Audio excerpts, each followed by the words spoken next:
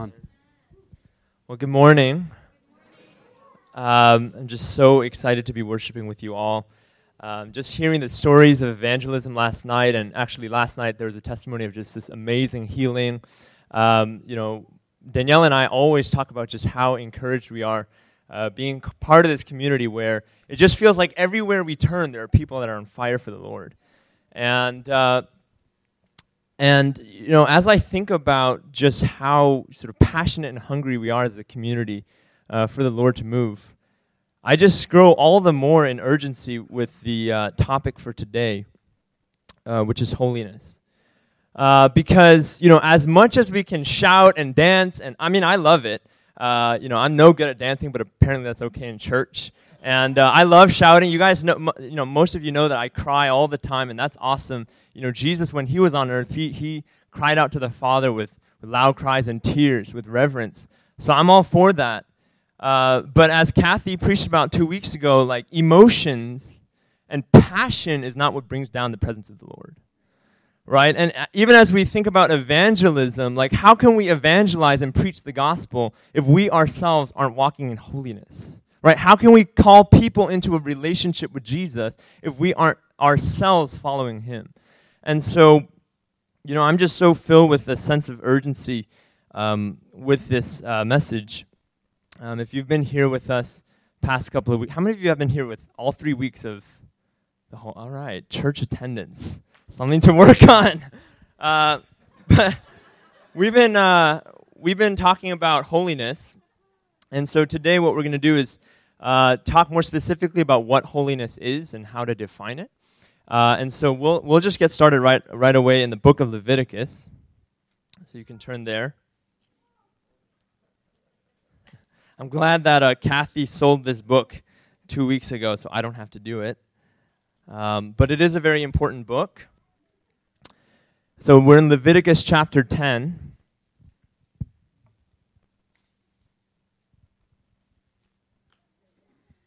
I'll be reading from the ESV.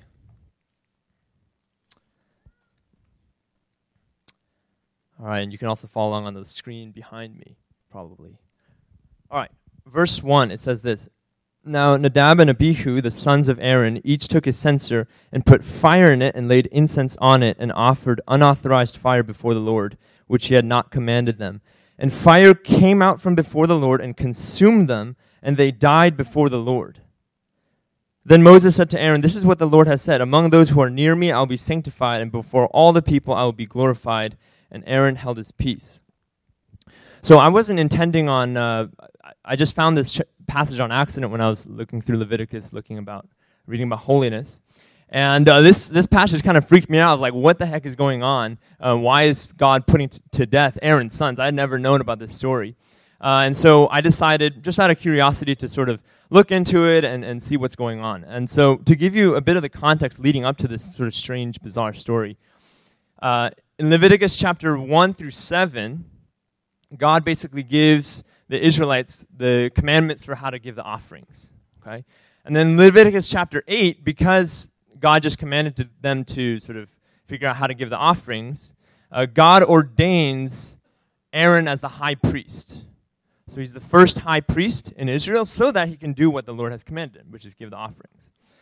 And then in chapter 9, and we'll camp out there for a bit, so you can sort of flip there if you want, or you don't have to. But in chapter 9, basically God has just given them the rules on how to give the offerings. And so in chapter 9, Aaron gives those first offerings. Okay, and it says this in Leviticus 9:4. Basically, Moses is giving him instructions on how to give the offering. And it says this. He said, "Bring an ox and a ram for peace offerings to sacrifice before the Lord, and a grain offering mixed with oil. For today the Lord will appear to you." And then in verse 6, he sort of says the same thing. And Moses said, "This is the thing that the Lord commanded you to do, that the glory of the Lord may appear to you." And I feel like for me, when I read those, right, I think about that's exactly what Hilltop, that's exactly what J-Hop is pursuing, right? Like week after week, we're singing, we're crying out, "Lord, show us your glory. Would you visit us with your presence," right? And this is sort of just an aside point, but I don't think it's just a coincidence that first the Israelites make an atonement for the sins, and then the glory comes. Right? That's the divine it's not a coincidence. Now, of course, we're holy, made perfectly righteous in Christ, but there's also a work of sanctification, right, throughout our lives. And the divine pattern is first the atonement, first the consecration, and then the holiness. There's no shortcuts around that, right?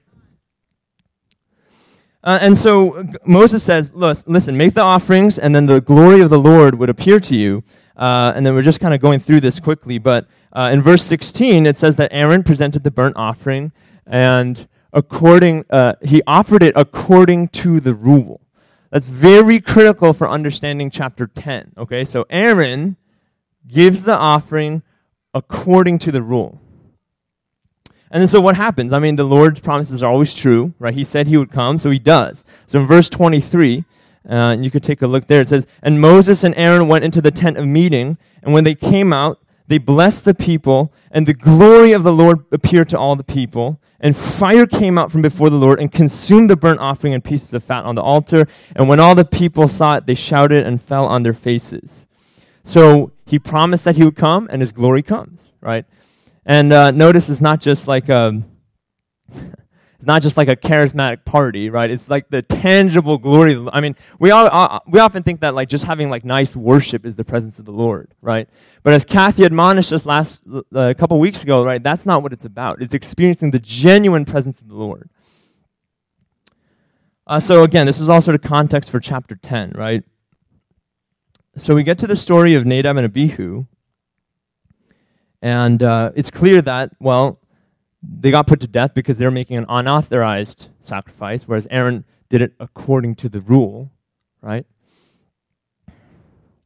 But I was sort of sitting there just wondering, like, man, this is like so severe. Because actually, if you read on in chapter 10, God puts the two sons to death, and then he says to Aaron and his other sons, the surviving sons, he says, if you even let down your hair loose and tear your garments, basically, if you even mourn for them, I will put you to death too. So it's just like, wow, like that's really intense. And I was just sitting there and praying, and I was just like, I don't know, God, what's going on? And I just felt like the Holy Spirit spoke to my heart, basically that you can't manufacture the glory of the Lord. I was thinking about that, and actually, as I read other commentaries, they sort of back this up. So it's not, I'm not just making this up. I think it was the Lord speaking. But I was just thinking, like, I can imagine Nadab and Abihu, they just saw the fire come, and they just saw all of Israel just like fall on their faces. And they're like, I want that. And I feel like that's so symptomatic of us young people, right? I'm included. I hope I'm young. It looks like I'm young. But like we hear stories of like Azusa Street or Toronto Airport Christian Fellowship, or the Book of Acts, the Great Awakening, all these things, and we're like, I want that. I want to experience the glory of the Lord in that way. But we have the audacity to think that we can somehow take shortcuts and manipulate the glory of the God and say, oh, if I just come a couple of Sundays and sing songs and jump up and down and clap and just cry out on Saturday nights, that somehow that's going to be able to bring down the fire of the Lord. When Aaron offered the offering according to the rule, and what's the rule? The rule is holiness, and then the glory comes. There's no shortcuts in that. And it's a hard teaching, I think, especially for us young people that just want to sort of, experience God just, tomorrow. If I just fast today, then God will come tomorrow. But that's just not how it works, right? But again, we're looking for, okay, what does the Lord teach us about holiness? Because I think that many of you, if not most of you, would just sort of, what comes to your mind when you think of holiness? You think maybe purity or righteousness. But there's another critical element that we need to really lock into. And so after this, in the aftermath of the sons of Aaron being put to death, the Lord sort of gives like a diagnosis of what's going on. He's like, okay, here's the issue. So if you want to look at Leviticus 10, verse 10, it's just one verse, but it's critical. And you can think of 10:10. I can imagine sort of the Lord being like, okay, here's the issue. Here's the problem. Okay, here's here's the sons of Aaron being put to death. Everyone's like in shock. And he says this. Here's the problem. You are to distinguish between the holy and the common, and between the unclean and the clean, and you are to teach the people of Israel all the statutes that the Lord has spoken to them by Moses. Here's the issue, is that you don't know yet how to distinguish between the holy and the common. And what you'll notice here, it's interesting, he's saying distinguish between the holy and the common, and what's common is not necessarily what's bad. Right? It's not inherently wicked, but somehow in the mystery of God's wisdom, it's critical to him that we learn to distinguish between the holy and the common. So we begin to see what God's trying to say, how he defines holiness, right? Well, he teaches the Israelites right away how to distinguish between the holy and the common. In chapter 11, you don't have to turn there, but he just goes right into chapter 11, giving the Israelites the rules for basically what you can eat and what you cannot eat. So the kosher rules: you can't eat bacon, you can't eat shellfish. We all know that, right? And it's kind of weird. It's like why is God giving them commandments about what to eat and what not to eat? And if you think about it, like all animals, like there's no wicked animals, right? Like God created everything and he saw that it was good. In the New Testament, Jesus says, he declares all foods clean. And remember that scene with the sheet coming down with all the animals, right? So there's nothing bad about those animals. So why is he so sort of obsessed with like distinguishing between the clean and unclean, right? Well, what's interesting is that Leviticus 11 is the first time in all the Bible where there's this very famous holiness verse. Leviticus 11:45 says, "For I am the Lord who brought you out of the land of Egypt to be your God. You shall therefore be holy, for I am holy." So again, we see that somehow in the mysteries of God's wisdom, it's somehow important for him in thinking about what is holiness, what he's asking the Israelites to be. It's critical to him that the Israelites learn to distinguish between clean and unclean animals. So again, it's like, why? Why is that? Like, why is that a thing? But thankfully, praise be to God, he gives us the explanation, and he usually doesn't leave us in the dark. So last sort of stop in Leviticus here, Leviticus 20. I think you should turn there. This is important. Is an explanation for, what's the deal with the animals? Why can't I eat bacon, right? I mean, actually we can, but why can't the Israelites eat bacon, right?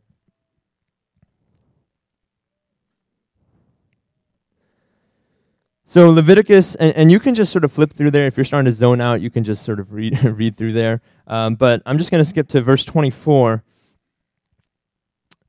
It says, "You shall inherit their land flowing with milk and honey." And he says, "I'm the Lord your God who has separated you from the peoples. You shall therefore separate the clean beast from the unclean, and the unclean bird from the clean." So this is verse 24 and 25 in Leviticus 20. And so what does it say? It says, the Lord has separated the Israelites from among all the peoples. And then he says, therefore, or that's why you also need to learn how to separate between the clean and unclean animals. Because just like I separated you from out all the people, in the same way you need to distinguish between the holy and the common, the clean and the unclean. Okay, and here's the kicker. Here's the point of all this. Verse 26 of Leviticus 20, it says this, "You shall be holy to me, for I, the Lord, am holy, and have separated you from the peoples, that you should be mine." That's the whole point of holiness. I mean, Pastor Dale always talks about, he's been talking about recently about, it's not just a laundry list, right? It's not just checking off a list of things to do and not to do, right? What's the point of holiness? So that we're set apart, so that we should be God's own. We worship a jealous God with a jealous love. He's always after our heart. Holiness is not just a set of restrictions for no reason. He knew that this was necessary so that we would be His. From Genesis to Revelation, the story of the Bible is God's desire that we would be His and that He would be our God. That's what it's all about. God's desire is that we should be a people of His own possession. That's the whole point of holiness. And so what do we see after all of this? We see that to be holy is to be set apart. It's not just purity. It's not just righteousness. It is those things. Probably those are the most important things. But to be holy is to be set apart. And this is actually why in Isaiah 6, you know that scene where Isaiah sees the king high and lifted up, God high and lifted up, and he's like completely undone. He's like, woe is me, I'm done. Destroy me now, right? And I get that because Isaiah is a sinner. But then why are the seraphim covering their faces and their feet? Right? Because seraphim don't have sin. Right? I mean, it says in 2 Peter that when the angels sin, God sent them down to hell. So the angels that remain don't have sin. So what's the issue? Why are they cowering in God's presence? It's because even with sinless, completely pure creatures, they are still infinitely less holy than our God who is holy, holy, holy. That's why they're crying out, holy. They can't even look at him because he's so holy. Why? It's not because he's more pure than them per se. It's because he's so set apart. He's so different. He's so unique in his glory. There's no one like him.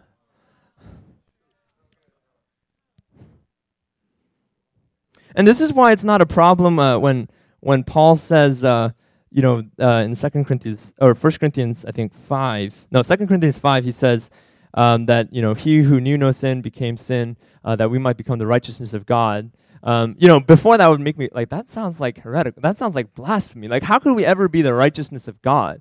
But that's what it says. But then when you think about it, the reason why that's not blasphemy is because when we rise again to our resurrected bodies, we'll be completely pure. But we will still be infinitely less holy than God.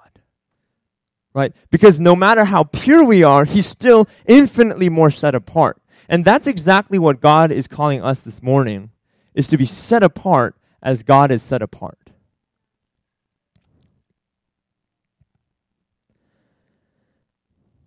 Here's the issue. The question is, are we set apart? Danielle and I think this is back when we were in college. We were, I think I was pre-dating phase, I think.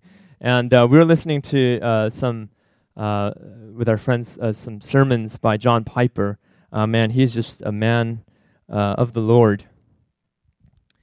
And he told this story of this Italian monk. And he was in this order where they had to be silent most of the time, so they could confess their sins to one another. There were some exceptions, but basically they had to be silent their whole lives. So this Italian reporter came up to this monk and was like, okay, so just for sake of conversation, let's say that atheism was true and that your God didn't exist, and you're spending your life like this, what would you think about that? And this monk says, well, prayer, meditation, those kinds of things, those are sort of beautiful in and of themselves. So, even if God turned out not to exist, then it, my life would have been worth it.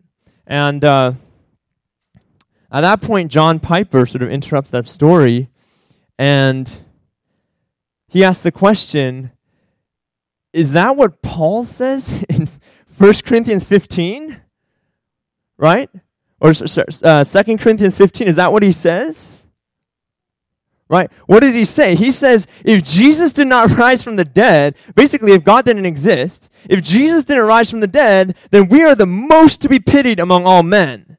That's not saying that my life would be worth it even if God didn't exist. That's saying I would be the most pitiful if Jesus didn't rise from the dead. And he says this, John Piper said this, he said, look around you. We have so much stuff. We have our nice worship service. We got our church's cars, 3-car garages, spouse, kids. Everything is lined up for us, right? And he says this, are we the most to be pitied? If Jesus didn't rise from the dead, are we pitiful? And the answer to that question has to be no. Why? Because we look like everybody else around us. We look exactly the same, right? Distinguish between the holy and common. We're indistinguishable from the people around us.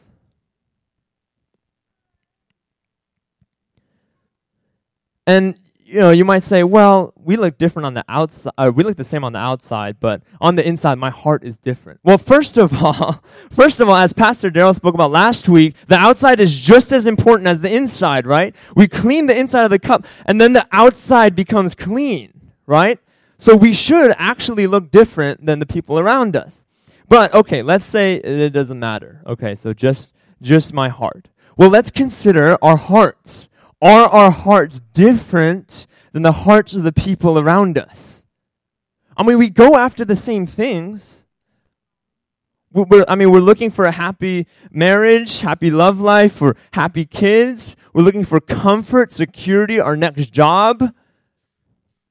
I mean, it looks exactly the same. And here's the thing. Okay, so we don't, knowing our community, right? I'm not, judging everybody, but knowing our community, we're not getting drunk every day of the week, and we're not, swearing in church, right? So we're like, yeah, we're different.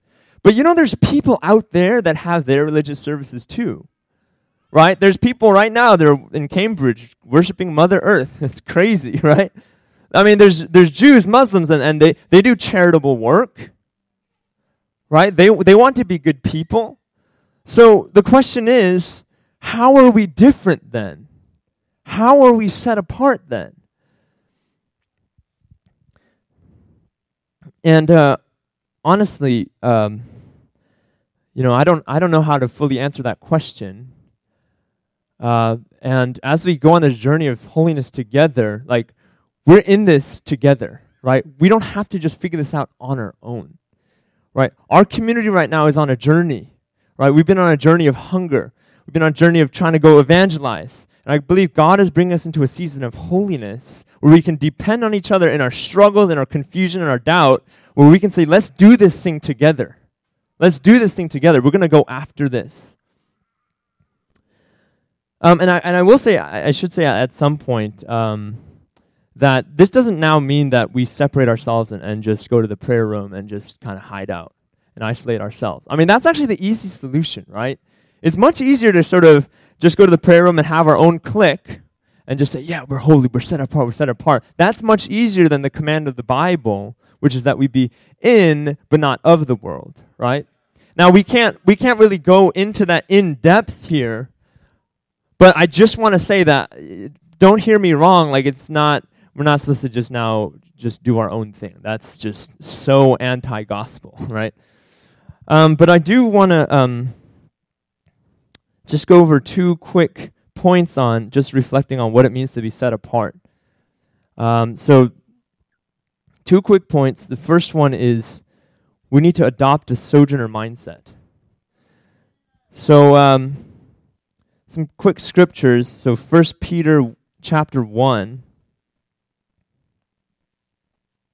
Again, we're looking at adopting a sojourner mindset to be set apart, right? Because to be holy is to be set apart.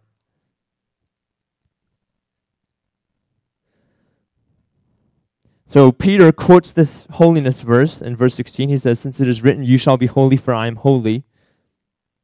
And then in verse 17 of 1 Peter 1, he says, and if you call on him as Father who judges impartially according to each one's deeds, conduct yourselves with fear throughout the time of your exile, knowing that you are ransomed from futile ways. Right? So Peter says, you shall be holy as God is holy, or for God is holy. And then he goes into an explanation of what that looks like. And to him, what that looks like is conducting ourselves with fear in the time of exile. And he says the same thing as Leviticus. He says, because you were ransomed from your futile ways. Basically, he bought us at a price. We're no longer our own. He separated us out from the people. He called us, right? And if you think about why are we in a time of exile? Why are we in a time of exile? Because our citizenship is the heavenly kingdom. Like this stuff, like all this stuff around us, stuff that we can touch, this tactile stuff, this is not our home. We need to adopt that mindset and say, everything I see around me, this is a foreign country. You know, when I don't know if some of you are the tourist types, but when you go to a different country and you don't know the language, you know, you try to speak a little bit, try to learn some vocabulary from like the tour guide books and stuff, but it will always be foreign to you. Right? It will always, you'll never fully understand the customs and the cultures and like what the heck is going on around you, right? Like, why are these people trying to do this way? Why are these people trying to sell me this stuff, right? That's how it's going to be. Well, it's the very same thing with our exile here on earth, where we live here, but when we look around, it's like, what is this? This is a foreign language to me. This is a foreign culture to me. Yeah, I live here, and you know, even in Jeremiah, it says that we should pray for the welfare of our city when they were in exile, right? So we pray, we minister, but at the same time, we have this view of, this is all strange. Like going after degree, that's a foreign, I don't understand what that is, right? Going after the car, second car, third car, I don't understand what that is. Right? Looking for my comfort, looking for my security, making sure I make the right investments, have my retirement fund, I have my funds saved up for my kids' tuition, right? That's all just, I don't even understand what that is. Because my citizenship is not of this world, it's of the heavenly city. It's of the New Jerusalem. And Peter uses the same idea in 1 Peter 2, verse 9. He says, but you are a chosen race, a royal priesthood, a holy nation, a people for his own possession, that you may proclaim the excellencies of him who called you out of darkness into his marvelous light. Once you were not a people, but now you are God's people. Once you had not received mercy, but now you have received mercy. Again, we see that Peter says, God has chosen you out. This is I realized when I was studying this is what Pastor Bethany always refers to. Is the phrase peculiar people comes from here. I thought it was from revivalist, but it's just the King James version of this. But this is the verse when he says, you're a peculiar people. You're different from everybody else. And how does he explain that? Again, he says this in verse 11, beloved, I urge you as sojourners and exiles to abstain from the passions of the flesh. Well, what is a sojourner? A sojourner is someone that's just sort of passing by. They set up a tent. They're like a nomad. They're just passing by, right? They rest in one place. It's a temporary stay. Like here in our lives that we live on earth, it's just a temporary, everything's dissolving away. Everything that we see now is going to be gone in a little bit because we're moving on to something greater. So that's the sort of first point of being set apart is. And there's no practical applications to this, really. I mean, I even feel like I don't have the spiritual jurisdiction to say, like, okay, this is what your life should look like. And so I do pray that the Holy Spirit speaks directly to your heart on what does it look like for me to be an exile in this land. It's a complex topic, but just think that throughout the week. Think that throughout the next couple, like, what does it look like for me to be an exile? That this is not my home at all. I'm just moving on. And so I pray that the Holy Spirit will teach that to you because there's nothing that, at least in the amount of time we have, there's nothing that I can really add to that. But the final point, remember, holiness is to be set apart. So we adopt the sojourner mindset. And then point number 2, we love the Father and not the world. So I guess the last scripture here, 1 John 2:15 through 17. I mean, you all know this. And again, when I read this verse, I just think about Americans in general and American Christians, and I'm just like, I don't know how to reconcile how we as a church live in comparison to this verse. That's not a rhetorical device. I actually don't know. And that's something that we as a community, we need to figure out together is what does it look like to obey fully 1 John 2:15 through 17. But it says this, do not love the world or the things in the world, because if anyone loves the world, the love of the Father is not in him. For all that is in the world, the desires of the flesh and the desires of the eyes, pride of life, is not from the Father, but is from the world. And the world is passing away along with its desires, but whoever does the will of God abides forever. How many of us can truly say we don't love the world or the things in the world? And people try to explain it away by saying, no, well, John is talking about these evil desires. I wouldn't read too much interpretation into that text. It says, do not love the world or the things in the world. We're not talking about asceticism. We're not talking about, I don't eat anything except for bread and water because, I'm whole. That's not what we're talking about.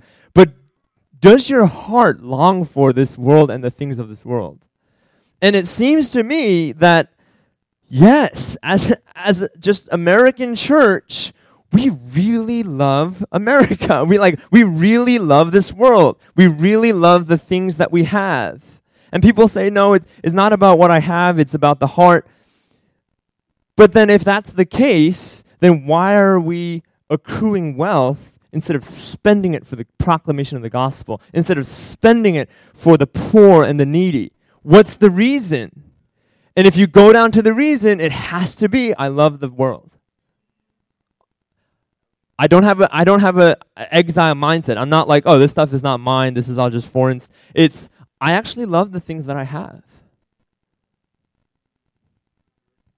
And so again, this is something that I've been working through personally for about a year and a half. Is what does this look like? And I'm not anywhere near knowing what that means.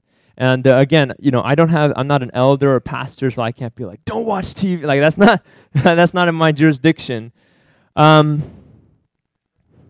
I know that it's not just about giving away even though the Bible says this. So it's a confusing issue, but my instinct is it's not just sort of legalistically, quote unquote, it's just giving away everything. I can't have any possessions. I can't have any clothes. I don't think that's the call. And here's what I want to clarify also is it's not necessary for salvation that we deny ourselves of the love of the world, right? Or at least to the 100% that we're talking about, right? It is necessary for salvation that we love the Father and we don't love sin. But I mean, just in terms of the things around us, that's not necessary for salvation. But despite the fact that up here, I can't really say with full certainty what this all looks like, I believe that there's an invitation from God to our community. Even if it's not you must do this, you must not waste your time on Netflix watching things that are immoral, right? Well, that is a must. But, you must not, Facebook, Instagram. There's no must, right? And actually, I'm not even sure about that, but I can't say for certainty that, this is what you must do. But what I know with 100% certainty is that there is an invitation to come away. There is an invitation for our church. I have so much hope for every single one of you, that you would be those that are set apart for the Lord, that you would be those that are exiles and sojourners in this land, that you would be those that have a love of the Father that is stronger than all the desires of the world. I have hope for every single one of you. There's no judgment. There's no condemnation. The Holy Spirit is working in our hearts, and He is faithful to do it. And so this is the invitation. Psalm 119:37. Turn my eyes from looking at worthless things and give me life in your ways, O God. That we would be a community that turns our eyes from worthless things. Not just the wicked things, not just the evil things, but those things that have no benefit to the glory of God and the advancement of His kingdom. It's an invitation today for all of us. And I personally went through such a struggle, just feeling like I just waste so much time just on meaningless things. Just for me, it was Facebook and just reading random Wikipedia articles, right? For all of us, something different. It's just Wikipedia is kind of worth it, but you know what I'm saying, right? But when I found this verse, I don't know when I found it. I've read through Psalm 119 many times, but when I found this verse, something just leapt out at me off the page. Turn my eyes from worthless things. And I'm telling you, not as, as someone that's super holy or what, but this is just an area that I've worked on, and I can guarantee you that you don't need the things that you think you need. I used to have this emotional dependency, but I'm telling you there's freedom from that. There's deliverance from the desires of the world. There's deliverance from vanity. There's deliverance from looking at worthless things. I love what Leonard Ravenhill said. Apparently, he wrote this in letter or something like that to, I think it was Derek Prince or something like that. But he said, others can, you cannot. And there's an invitation that's going out. Will we come away? And it seems like a tall order, right? What Kathy said, 100%. That's a tall order. But the Lord is faithful, and he will do it in our hearts. So yeah, that's all I got.